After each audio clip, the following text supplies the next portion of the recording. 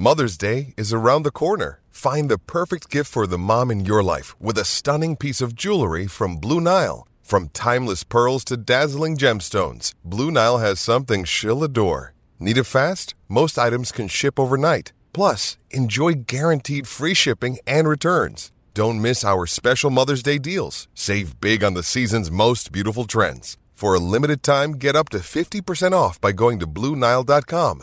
That's BlueNile.com. With threats to our nation waiting around every corner, adaptability is more important than ever. When conditions change without notice, quick strategic thinking is crucial. And with obstacles consistently impending, determination is essential in overcoming them. It's this willingness, decisiveness, and resilience that sets Marines apart. With our fighting spirit, we don't just fight battles, we win them. Marines are the constant our nation counts on to fight the unknown. And through adaptable problem solving, we do just that. Learn more at marines.com. When you need mealtime inspiration, it's worth shopping Kroger, where you'll find over 30,000 mouth-watering choices that excite your inner foodie. And no matter what tasty choice you make, you'll enjoy our everyday low prices, plus extra ways to save, like digital coupons worth over $600 each week. You can also save up to $1 off per gallon at the pump with fuel points. More savings and more inspiring flavors make shopping Kroger worth it every time. Kroger, fresh for everyone. Fuel restrictions apply.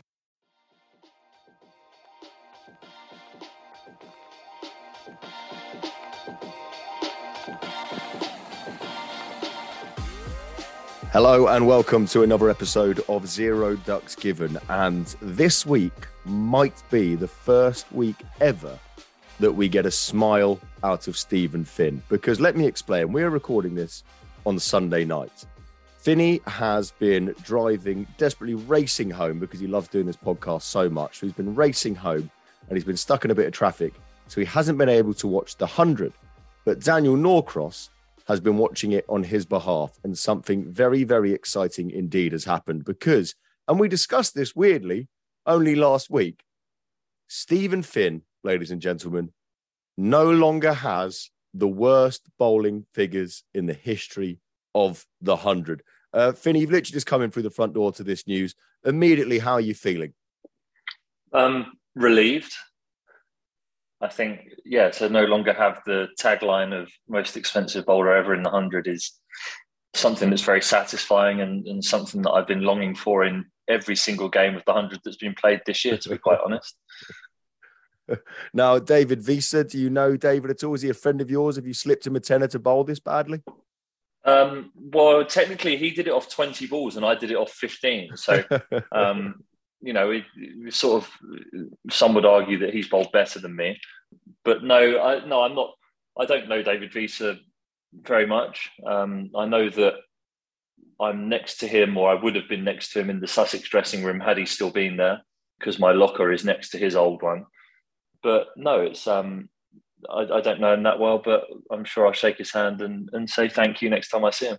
Yeah, buy him a beer if ever you meet him. Now, Daniel Norcross, I wasn't able to watch it because I was actually going through the table plan for my wedding, which, bloody hell, it's a minefield. So, Daniel, you were watching it. Talk me through it, because how many runs had he gone for roughly 15 balls? Because we talked about this last week. We thought for Finney's terrible record to get beaten, somebody's going to have to have bowled relatively okay for 15 balls in order to get the final 5. Yes. Now, you're not far wrong.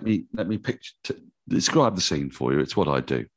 So almost a year to the day since Finney's tragic day, the day of disgrace when he was drenched in the stench of defeat, the day then the first 200 was ever scored in the 100, the Northern Superchargers, their fans going nuts. And Finney, you've got to say, as we've mentioned before, was very unlucky in large parts of that. He bowled a series of change-up deliveries and had a drop catch off him, crucial drop catch, where the ball bounced off the dropped catcher, off his head and into the boundary rope. So, that should have been no runs. It was 4. Things like that kept happening. We're back at the same place, Headingley. It's a complete road. This time, it's the Originals against the Superchargers, but the Originals are batting first. Getting off to a fast start, Salt and Laurie Evans, who's in place of Joss Butler, unavailable through injury.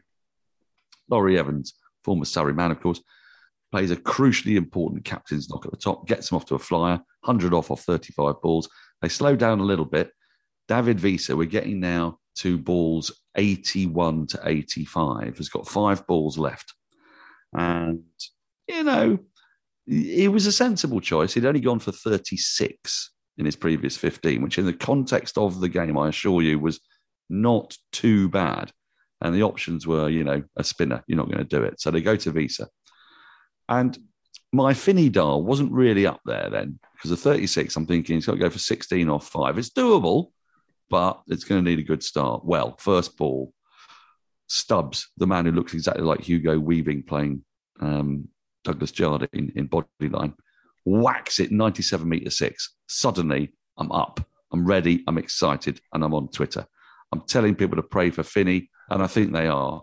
Karma is coming round. Retribution. Can it happen? Next ball. No. Back and across. Waiting for Visa to bowl into his arc. Hits a length swing. Miss. Thank you, by the way, the copyright ESPN Quick Info. Ball 3 of the set of 5. This now needs to go, right? Because he's got to concede 10 off 4. Now it's 10 off 3. Next ball, it's just a single. 9 off 2. There is no way. All hopes dashed. Everyone look away. Paul Walter, tall left-hander, swats the next ball over square leg. It bounces away for 4. I think, hang on a minute. He's 5 runs away. He's now conceded 47. He's got to go for 5. No point going for 4. 50. If they're both on 51, Finney's still got the record. Doesn't mean jack shit, does it? It's got to go for 6. This ball has got to go for 6. Well, bugger me if David Visa didn't bowl an absolute slot ball that got pumped 100 metres into the crowd and beyond. Finney is free. And just looking at the smile teasing across his face, to be able to put that horrible year behind him and now move on, I think this could rekindle England ambitions, looking at the way England's bowlers could barely touch 83 miles an hour. I think this is the start of a new Finney. This could be a fork in the road moment for Finney. It really could be. Who was the batsman, by the way, that hit the 6? Who else does Finney need to buy a beer other than Visa? It's Paul. It's the enormously tall Paul Walter, the 6'7" of him. There you go. So Finney, Visa, and Paul Walter. When you get a chance, if you can buy them a beer, and in a weird quirk of fate as well, who should be wearing the wicket-keeping gloves, watching this all unfold? But Finney's nemesis, John Simpson. John Simpson was behind the stumps with the front row seat watching Finney's figures be beaten as well. It's a beautiful moment. It's all come full circle. And it's easily the most exciting thing that's happened in the 100 ever. This is what the 100 was designed for. Finney's retribution. And it's a beautiful moment. So, I think, you know, whatever your concerns about the competition, whatever you think about the sort of general state of English cricket and the lack of first-class cricket in August, I think we can all get behind this. I mean, this is what the 100 was set up to do, was to create these karmic moments of joy. I mean, could it have been any more perfect unless it had actually been John Simpson bowling? But that is for an alternative universe. I completely agree. And genuinely, for people listening at home, Finney is genuinely smiling for the first time ever in the history of Zero Ducks Given. Finney is genuinely delighted. Well, Finney, congratulations on the end of your unwanted record. The next record, the real final moment, will be if anybody can beat Finney's 15-ball record. And so we'll have everything crossed for this tournament this year at some point. That's the next level. We're not going to that's cruel. That's cruel. We're not going to let Finney completely move on and draw a line under this at all. Now, we do need to get on to the test match, proper cricket, if you like, for those 100 naysayers. And, well, where do we start, really? It wasn't Baz Ball, really. It was more of the England from before Baz, pre-Baz, if you like. It was pre-Baz England. England were a bit crap. It is probably worth mentioning that South African bowling attack is very, very tasty. And England did also lose a bad toss there. They had to bat in by far the most uncomfortable positions. Finney, I mean, it's difficult, isn't it? How much do you, when you look at a test match like that, is it the quality of South Africa's bowling, or on the flip side, is it not good enough for England to get bowled out for 165 and 149, regardless of the quality of the South African bowling attack? Oh, yeah. I mean, it's tricky to say exactly, isn't it? I think, but I do think that the South Africans didn't allow England to play in the manner that they were allowed to by New Zealand because of the hostility of their attack. I think that plays a big part in it. And the fact that all four bowlers were pretty relentless with the way that they bowled and the aggression that they showed. I think they never let England settle or feel as though they were on top in the game. So yeah, I think it's partly that. You also, you have to say that getting bowled out for those totals isn't what you would expect of an England batting lineup. But also, it's not the end of the world. I wouldn't say that they're going to be sulking or dragging their heels going into the next Test match. I think they'll come in and they'll try and be even more positive and try and put a bit of pressure back on the South African bowlers, because they didn't actually manage to do it ever in the Test match. I think that's what's going to be really interesting, because there's an argument. England didn't even score particularly quickly if they're 165 all out and 149 all out. And this whole Bazball, and by the way, we'll come on to later in the podcast an alternative name for Bazball. There's an argument that the whole reason Brendan McCullum came in was that it can't get any worse. And that if England had just absolutely teed off, they might have actually got better scores than they did in this Test match. I want to ask you though, Finney, I was watching the Test, and you watch Rabada first, who's just, he's unbelievable. 250 Test wickets at 22. And he's scarily still only 27 as well. It feels like he's been around forever. You watch him and you watch Ngidi, and then you think, oh, phew, seen them off. And then Marco Jansen came on and bowled very, very well, but he wasn't very quick. But then you've got Nortje, who's absolutely rapid. Why do you think over the years, I know at the minute we've got injuries with Stone, Archer and Wood, but there's no question over the years, why do South Africa and Australia produce more 90 mile an hour plus bowlers than England ever seem to? Well, I think the conditions are more conducive to it. I think it's as simple as that the wickets are harder, bouncier, faster, and they encourage that style of bowling more.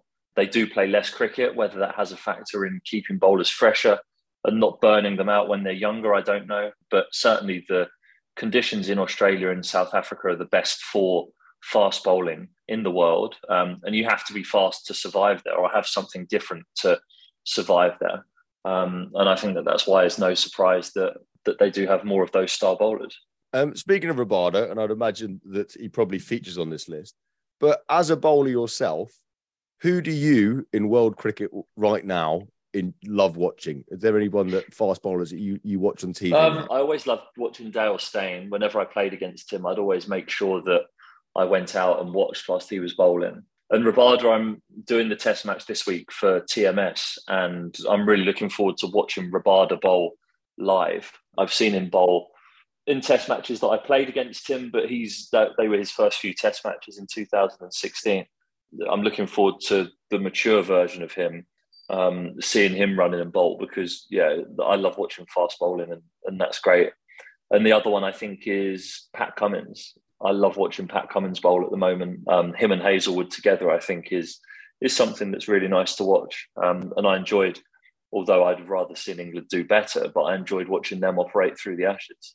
Yeah, Pat Cummins. And he's so sexy as well. He's so good. Daniel Norcross, speaking of sexy, Daniel Norcross. Yes. What did you make of this? It was sort of England of about 6 months ago, basically. It felt like we'd been here before. No, I don't know. I disagree. The England of 6 months ago would have lost quite boringly and a little bit more slowly. I mean, albeit that they did lose it in 3 days at Hobart, but there would have been a kind of attempt to prove that they were trying to gut it out, and it would have failed. I thought it was Bazball. I thought actually both sides played Bazball. And the Bazball doesn't just mean smashing the ball to all parts. Bazball means doing what Ben Stokes was doing, which was completely strange as a captain. With the score on 148 for 2, he had 5 slips in. And, at that point, South Africa was 17 runs behind England. If 2 balls went by and it felt like nothing was happening, there was a change. Suddenly, I stopped talking to Vic Marks and looked on the field. It looked like someone had vomited all over it. We had a short, long leg, a long, short leg. We had 3 mid wickets making a strange isosceles triangle. No one in front of the square on the offside. A cordon at one point of fly slips, which is a phrase I never thought I'd hear myself saying. And it was fascinating and brilliant. It's very unconventional, and I don't think it cost England the match, because what cost England the match was South Africa's relentless brilliance with the ball, winning the toss, electing to do the right thing, which South Africans don't always do. He would have wanted to bat first, Elgar. Every instinct in his body said bat first, but he didn't, and it was a good toss to win. But England under Stokes approach trying to get 10 wickets in the most eccentrically fantastic ways. And, 1 minute you are looking at nuggety left-handers who wouldn't be able to buy a run when they were playing against Stephen Finn's England, bowling dry outside off stump with a bit of a ring field and a couple of slips and a deep backward point, just having all of the offside to play with. There were hilarious moments when James Anderson, aged 40, had to run all the way up to the Warner stand, up the hill, go and collect the ball because he was standing at backward point. There was no one else there to go and, stop an all-run 4. It was an all-run 4. It would have been a 5 otherwise. It was just the maddest thing to commentate on. It defied all of your sense of what you thought was the right thing to do at this moment. But it was Bazball. It was, we have to make things happen at all times. And when tail-enders come in, we will bowl short. I mean, it would just defied all cricketing sense to get a wicket off the second ball on the last day with 3 overs left and a new ball available. And Stuart Broad and James Anderson at Lord's, who'd taken 217 wickets between them at that venue, many of them with the new ball. When you got the new ball, keep Potts and Stokes on bowling bumpers into the wicket with the new ball. So none of it made any sense, but I don't think it actually made any material difference. And I think bowling South Africa out for about 320 was possibly about right on that wicket with those bowlers having not played any cricket for bloody yonks. Matt Potts, it showed massively with Matt Potts. He played 1 red ball game since the end of the previous Test series. And what was startling about Potts when we first saw him was his relentless accuracy. He gave nothing away. Alistair Cook said on commentary, you could do a podcast on his bowling called Jaffers and Junk. He either bowled it absolutely perfectly and it flew through, or he bowled absolute dross. And I don't blame him for that. The schedule hasn't allowed him to be in nick to do that. Now, the South African bowlers are a different matter. There was different gravy. Nortje was so fast, it was unbelievable. Rabada was completely relentless. And Ngidi got into it in the second innings. And Marco Jansen bowled the match, the one he got Joe Root out with, which was crucial in the first innings, absolutely crucial. Swung a bloody mile, would have just clipped leg stump. Everything that could go right for them did go right for them, but they also had everything. They had a 6'7" left arm swing bowler. They had Nortje bowling rockets. They had Rabada, they had Ngidi. So, it was one of those games where everything went wrong. But England went at 3.7, 3.8 and over, and South Africa went at about the same, because Stokes kept on leaving the entire field open for him. It was fascinating to watch, and I enjoyed it. And I don't think that Stokes did anything necessarily particularly wrong. He demonstrated what Bazball is all about, which is that you must always be aggressive in any situation. You must attack your opponent. Yeah, well, I agree with everything you say, but I do need to come back to one point that you made there that really pissed me off during the Test match. And it's happened a lot recently with England. And Bazball or not, this decision that as soon as basically anyone batting from about 7 and below, it seems, that they just bowl short. I mean, I get it if we had names I mentioned earlier, Stone, Wood, Archer in the lineup. But asking Matthew Potts, who has already shown us what he's good at, is relentlessly pegging away at the top of off stump. Asking Jimmy Anderson and Stuart Broad, who have taken God knows how many wickets pitched up on and around off stump, to just run in and bowl bouncers because that's what they've decided to do before the Test match. I mean, Anrich Nortje, he can't buy a run in Test cricket, and yet they let him end up getting 28 not out of 42 because he survived a few bumpers initially. And then he was absolutely away. Finny, what do you make of it? What was the sort of plans when tailenders came in when you're in the England setup? Because I am pulling what I've got left of my receding hairline out at home when I watch tailenders come in and immediately bowlers bowl completely differently to them.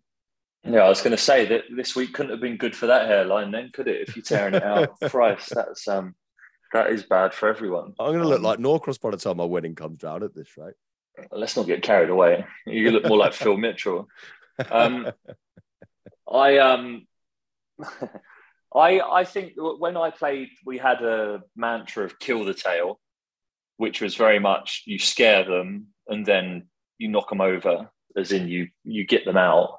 The short ball to tail enders it will get us out eventually, but we can score runs because we're not that silly. Like if you know it's coming every single ball, you just set for it and have a swing and you can get some away and the scoreboard can move quicker. But always, you talk about bowling to a tail ender and killing the tail. It's about scaring them. So bowling them 2 bounces and over, proper fast ones, and then going back into your good length, because the bouncer causes indecision in the tail ender's foot movement. And we don't play short pitch bowling as well as top order players. That's why we back down the bottom. So when you're talking about killing the tail or going after the tail, it's about making them scared and then actually getting them out afterwards. This is the exact point. This is the exact point, Tobes, that they've got it into their head that the stats say that tailenders get out at a better average off short balls than they do off full balls. But the thing is that if you bowl nothing but short balls, and the way Stoke sets field is absolutely brilliant. It's completely planned. There's almost like in Bodyline, Harold, clap of the hands, and suddenly the field goes into these predetermined, what look like places that take forever for you to describe on the radio. And the bowler's already bowled by the time you've gone through them all. But the thing about that is that the short is taken as wickets because it's the surprise element. It's one of the elements that a bowler uses against the tail ender to set them up to get them out. Whereas if the tail ender completely knows what's happening, they're set up for it. They know that the full ball's never coming. And that's where I find it kind of infuriating. But at the same time, like 2 things to put against that. South Africa lost their last 3 wickets and in that last morning for 39 runs. That's pretty much all right, isn't it? You'd sort of take that.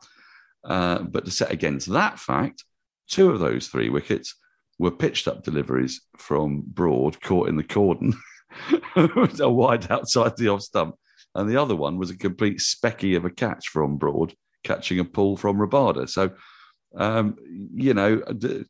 wouldn't say the jury's out. It doesn't make any sense to be that inflexible. It also means that Jack Leach will never bowl at the tail. Poor sod, he'll only ever get to bowl at the top 6, But I think that's what infuriated me so much. As you say, it was bumper, bumper, bumper, bumper, bumper, with no sign of a full ball coming at all. And then eventually Broad got the breakthrough, pitching one up, caught it second slip. And I know they took those last 3 wickets for about 39 runs, but you have to say, overall, they had South Africa 210 for 6. And then South Africa added 100. It was that partnership. 116. It was that partnership. Well, exactly. That was that was and Maharaj, wasn't it? Teeing and off. I'll tell you what was infuriating about that was because it was near the end of the day, and the thing is that there's a certain sort of ADHD-ness about England, which can produce fabulous cricket and great results, but it can also, to the person who doesn't have ADHD, just go, hang on, chill. You've got 45 minutes left in the day, and the ball's a little bit old. You'll get a new ball tomorrow. If you bowl to a conventional field, you might get one that nips away, and you get one caught in the slips anyway. They're not going to score shitload of runs. They scored 52 in 5 overs with Mulder and Scully, whatever his name is, Janssen and Maharaj. It was unbelievable because they were given the opportunity to do that, because Stokes does not want at any point to be sitting there drifting. And I think it's an admirable quality in a captain. I really, really do. And I think we've just got to learn to come to terms with the fact that he's going to do that, whether we think it's head-scratchingly mad or not. That is what is going to happen, and ride it. As I say, look, I agree. Like, that's the whole point of this whole new exciting era. It's just with the bowling attack we've got, we don't have the bowling attack to do it. No, you're right. Just bowling off one knee, bless him. I mean, it was ridiculous. But he did bounce out. Was it Irvia? With an absolute snorter. Yeah. Do you know? I mean, he'll say, "What the hell do you know?" We'll probably have to say, "I'm not really sure what I do know, except I've watched for 47 years and no one's ever done this before." Yeah, fair play. Now, one person we do have to talk about in the England fold is poor Zach Crawley, who look, I feel for Zach Crawley. You always feel like he gives 110%. He's not trying not to score runs.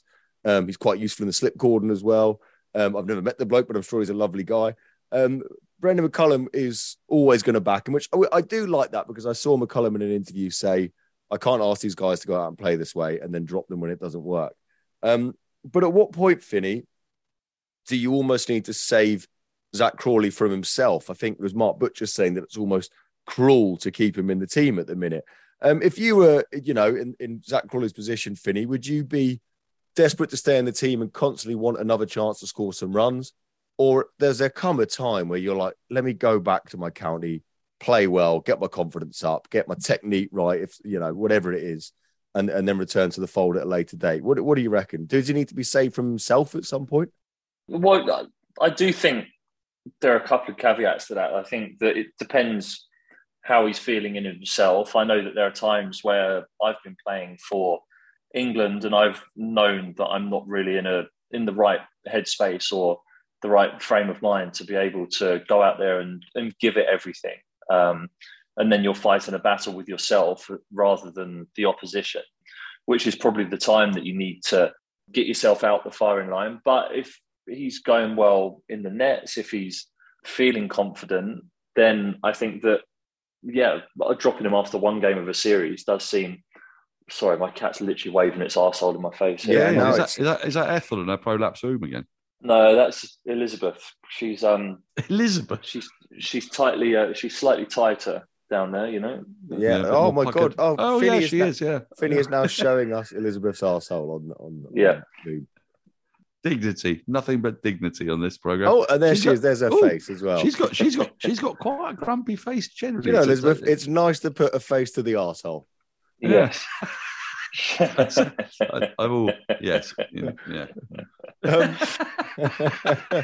I do take your point.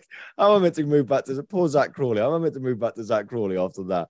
But genuinely, I do take your point, Freddie, about one test of a series, but he averages 26 over 26 test matches now, including that ridiculous double 100 against Pakistan that seems a different lifetime away now. But I think more worryingly, he's got a first-class average of under 30 now, Zach Crawley. He's a bizarre player because we all know why he's played for England so much. Is because when you see him play certain shots, you think this guy's got all the shots, all the talent in the world. But 84 first-class matches with a batting average of 29.36. I guess he's got the luxury of nobody really hammering down the door, hasn't he, Norcross? Well, there's a couple of things that got to be said about Zach Crawley here. He averages 18 in his last, 18 matches, and Andy Zaltzman crunched the numbers, and the only two top-order batsmen in the history of Test cricket who have had such a bad run, batting from 1 to 5, are Alec Bannerman, the brother of Charles Bannerman, who played in the very first Test match, and pitches were a bit shit then, and, whatever, and nepotism. And the other one is Javed Omar, who was the opener for Bangladesh when they first played Test cricket. So, it's quite a rude awakening for the poor lad to discover what Test cricket was like, especially in the era of brilliant fast bowlers like Glenn McGrath and similar. So, and Alan Donald. So he didn't really stand a chance. And then you got Zach Crawley. And I want to make an observation, but I have no idea if it is valid or not. But I was on commentary when he was out LBW in the second innings. To a ball from Maharaj, he put a great big boot forward, premeditated sweep to a straight ball. And Hawkeye showed that it was clipping the top of middle stump. He walked off, when he was given out, he walked off straight away, walked down towards Alex Lees, didn't seem interested in talking to him, just seemed interested in getting out of there. And I don't know if that was it, or if it was just the frustration of, yet again, not hitting the ball, not doing what he wanted to do. But it didn't feel like a man who desperately wants to be there playing, hitting the first ball of the next Test match. And I don't know, but it looked quite strange. And then you hear Brendan McCullum say, he's not the sort of player that's going to give you consistency. We're just looking for match-winning innings. I kind of always think that that's something that I might want out of my number 6 bowling all-rounder, batting bowling all-rounder.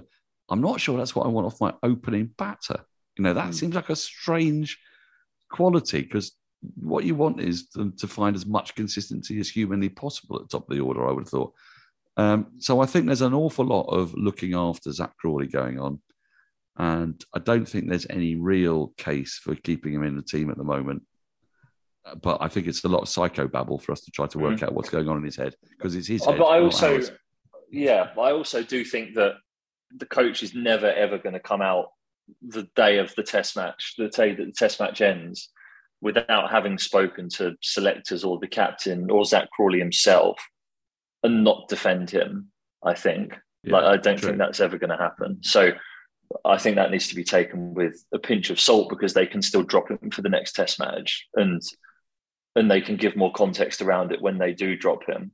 It's part of the problem, Finney, that it must be difficult in that sort of environment, in a top level sporting changing room in any sport.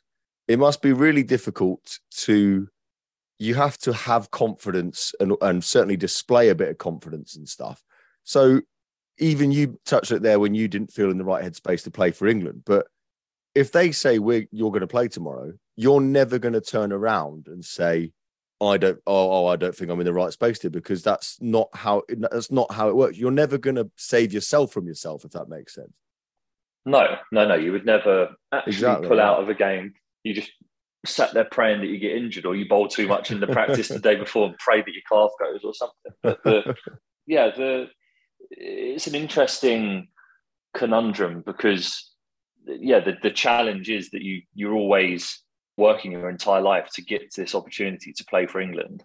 So then when it comes, and if you're going to play a game, even if you're not feeling a great headspace, the thing that keeps us going back to the well is the hope and optimism that it's just going to click at some stage. But then you get yourself into a spiral when it doesn't click, and you go to the next game, you think the next thing it's going to happen there, it doesn't, and you end up in this spiral down motion where you become a shadow of yourself on the field. And I think a lot of people do experience that at some stage through their career. You hope that Zak Crawley's not going through that right now, and that he can come back and find some form and score runs, whether that's for Kent or whether that's for England in this next test match.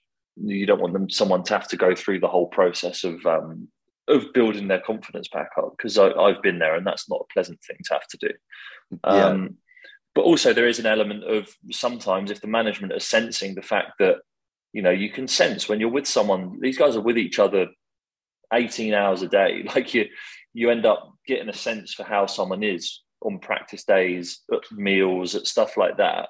And the coaches and the guys around them and Ben Stokes will make that decision, what they think is best for Zach and the team.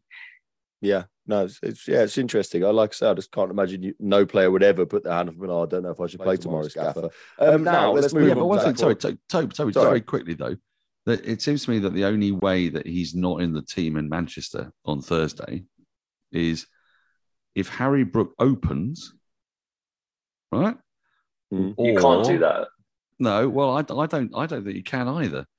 You can't play someone in their first test match and bat them that far out of position somewhere that they've never batted before. And I think they've learned from their mistake of batting Ollie Pope too high before he'd ever batted that high in a first-class game. They batted him at 4, didn't they, in his first test series? And that ended up stuffing his confidence up. So I think they'd be foolish to do that for Harry Brook's sake.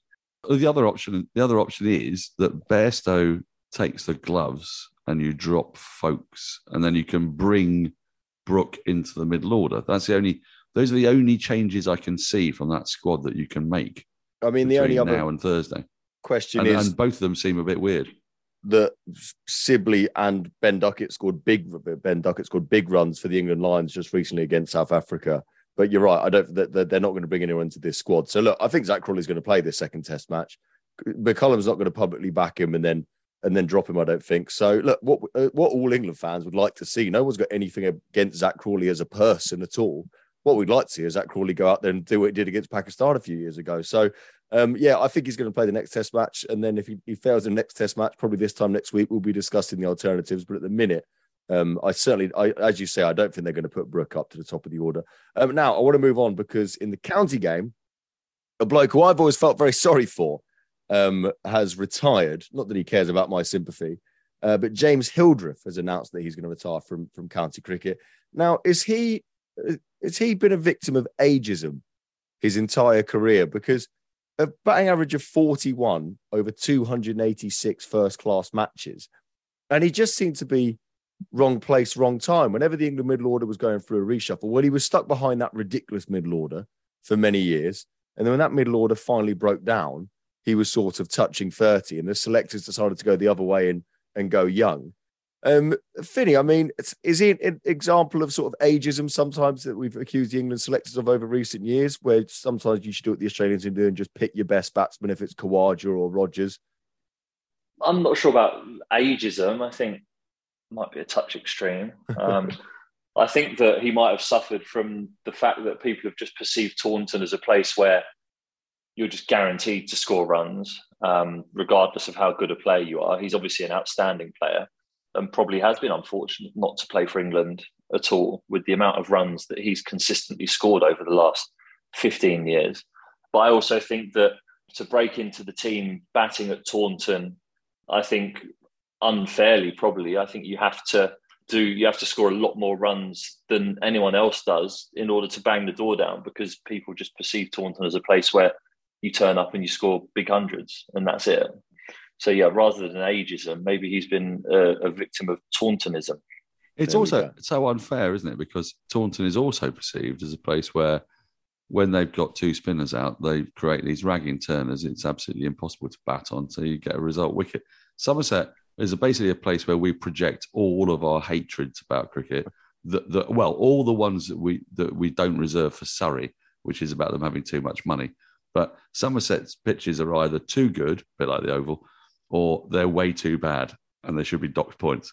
I do sometimes. Look, don't get me wrong. I don't feel sorry for Somerset because I really enjoy the fact that there is a team out there that keeps on coming second and did so over and over and over and over again. And I love them for it because I love the despair. I love the storyline of despair that comes with Somerset. And actually, if they won the county championship, it would take away their unique selling point, which is that they've never won the county championship. So they should embrace it and love it. But at the same time, I do think people are a bit unfair to Somerset and to Taunton and to James Hildreth. And you know what he reminds me of? A player that Finney will probably have, he would have played against, I'm sure. David Sales, Northants. It was Jumble. He was just he was such a naturally gifted striker of a ball. But for some reason, he was at an unfashionable county in inverted commas. Selectors supposedly don't go there. And I also kind of suspect that David was quite happy to just be at Northants. I kind of imagine him like the old pro at a club, just propping up the bar and smiling and laughing. A bit like the sort of Steve Beaton of cricket without the world title. There is definitely unfavourable counties. You mentioned it there. It's a bit like the England national team. As soon as you sign for Manchester United, even you get picked by England. Even if you come from any other table, if you play for Man U, Liverpool, Man City, Chelsea, you're immediately in the England setup without whether you've played well for that team or not. I mean, Tom Cleverley made about 60 appearances for England just because he played for Manchester United. It definitely happens in the county game as well. If you play for Surrey, you're in the England team at some point. You play for Northamptonshire, you got to play bloody well to get in that England team. Poor Chris Dent at Gloucestershire. I mean, if he was open the batting for Surrey, he'd have 120 Test matches under his belt by now. He'd have had 26 Test matches. Yeah, he'd have an average of about 30, and people would be constantly complaining that he only got the gig because he was from Surrey. That's exactly true. Now, Finney, do you remember last week that you were desperately searching for some decent bowling boots? Yes. Check the Zero Ducks Given WhatsApp group. We've had a tweet from Dan Taylor. He says, "Hi, Finney. I found these on Facebook Marketplace. Are these the boots that you're after?" No. Okay, good. Short answer. Okay, good. That's great radio, that. Okay, Dan Taylor. Dan, thank you for your tweet, but no, that's not the boots you're looking for. Phineas, thanks for your effort, but fucking listen to what I say next time, mate. Size 12 I said and the a green half. Ones. Green. They are green CK 4040 bowling boots. These are this year's version. Surely you can just paint them green if you want. Can't you just get like a Sharpie? Yeah, but that wouldn't change the fundamental elements of the bowling boot, though, would they? That is well, what I'm after. Know. I don't know. But... Is it like the old what were they called? Green Flash, Blue Flash, White Flash? Do you remember them? Dunlop. They came back. I'm not that old. I'll tell you what. This is an interesting question here. Well, I mean, only interesting for a Sado like me, but because I'd like to see the difference between Finneys and Norcrosses. Stephen Finn, when you were a kid, what's your first ever cricket bat? Mine was a V100, Slazenger V100 Warzone. Classic. See, but it was the Mark Warzone one. Oh, very nice. I was a Kookaburra Bubble Pro, which was unbelievable. Fucking rich, spoiled brat. Yeah. That's what you are. Both of you. Both of you. What do you mean, both of you? Mine was like a second-hand thing. You got Slazenger V100. I got my parsimonious Yorkshire granddad bought me a Wisden bat because Wisden seemed like a good name. Wisden bats never took off. They were pressed as hard as humanly possible. There was no sweet spot. All of it was edge. It chipped away until my Aunt Janet died of emphysema in 1979, and I convinced my dad to get me a Gray Nichols Pro Balance with the inheritance. That might be. I think that's the most Daniel Norcross sentence you've ever said. When my auntie died in 1979, I convinced my dad to buy me a Gray Nichols with the inheritance. Is the most Daniel Norcross thing you've ever said. I think it might be my favourite sentence ever. Pro Balance was my favourite batter at the time. Was David Gower. So, well, and then after it had two different ridges. It was ridiculous. Oh, was it the one with the two ridges down the back? That's right. It had two. Well, it had two ridges, and then no ridges, and then two little ridges at the top. So you had two sets of two ridges. It was unbelievable. I mean, the Scoop was big at the time. Everyone loved the fucking Scoop, but the Scoop was for uncultured biffers. The Pro Balance was for the articulate, beautiful wordsmith of a player, which is, of course, what I was, and David Gower. Well, after the 2005 Ashes, I used all my birthday and Christmas presents combined to build the entire Woodworm from head to toe get up after the 2005 Ashes because I wanted to be like Kevin Peterson, despite batting at number 11. But I'm talking woodwork, helmet, gloves, leg pads, spikes, the works. And then KP had the yellow Woodworm and Flintoff had the other one. And do you remember they had the little grooves in the edges at the top, which were purely a gimmick. They were purely just to be a bit different, right? But God, I fell for that gimmick. And I don't regret it. Have you got any pictures? Have you got any pictures of you dressed in the entire get-up looking moderately cute? I'll try and find you some next week. But I also used to bat with a bandana because Chris Gale. So I was just a prick, really. To sum up, I was a prick. You should bat with a bandana because kinesthesis proves that you lose strength if you allow your head to come straight into contact with plastic.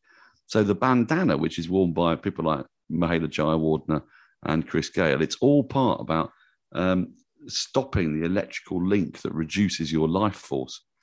I will prove it to you when I see you in person by the simple expedient of putting a smaller bit of cellophane on your head and trying to pull one of your arms down, and you will have no strength against my wizened Mr. Burns-like arms, and you will not know what's happened, and you will then forever wear a bandana.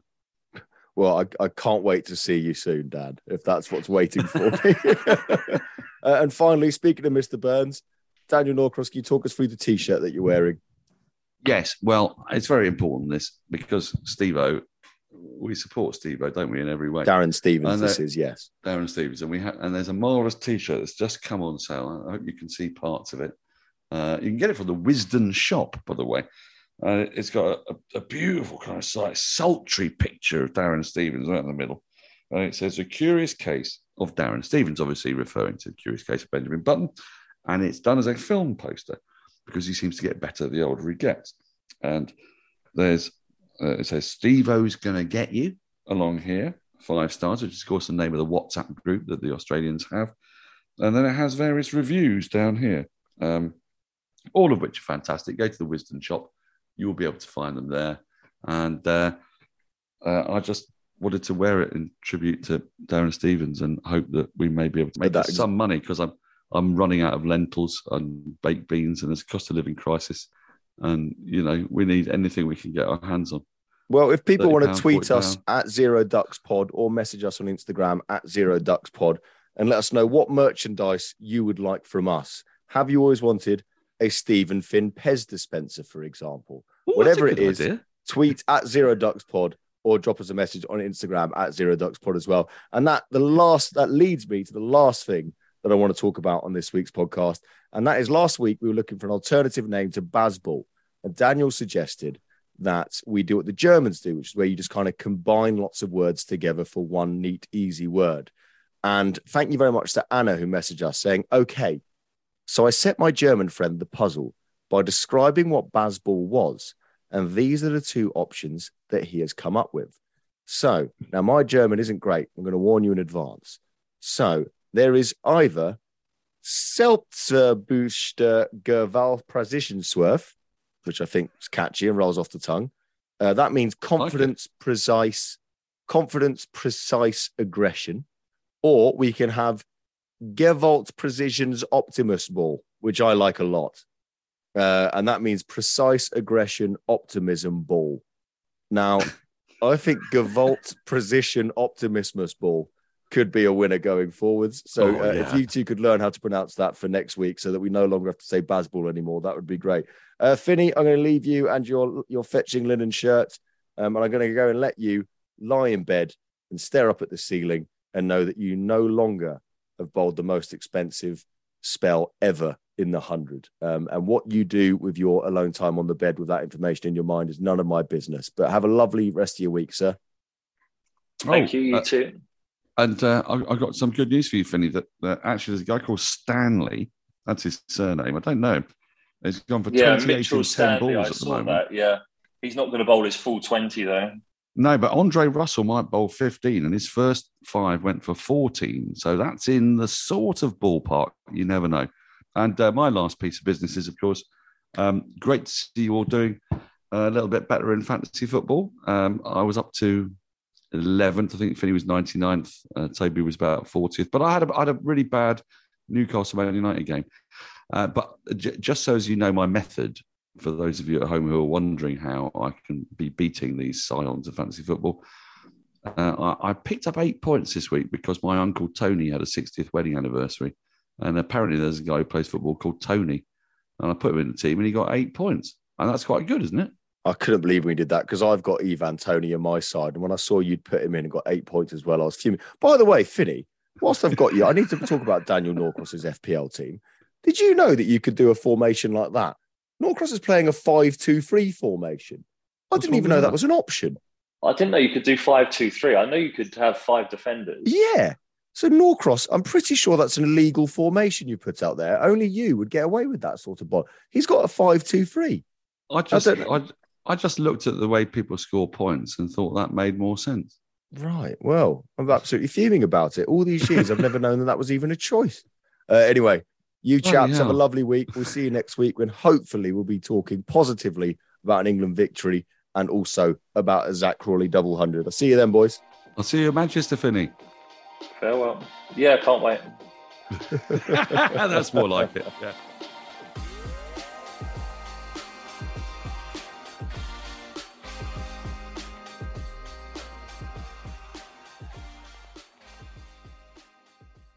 Sports Social Podcast Network.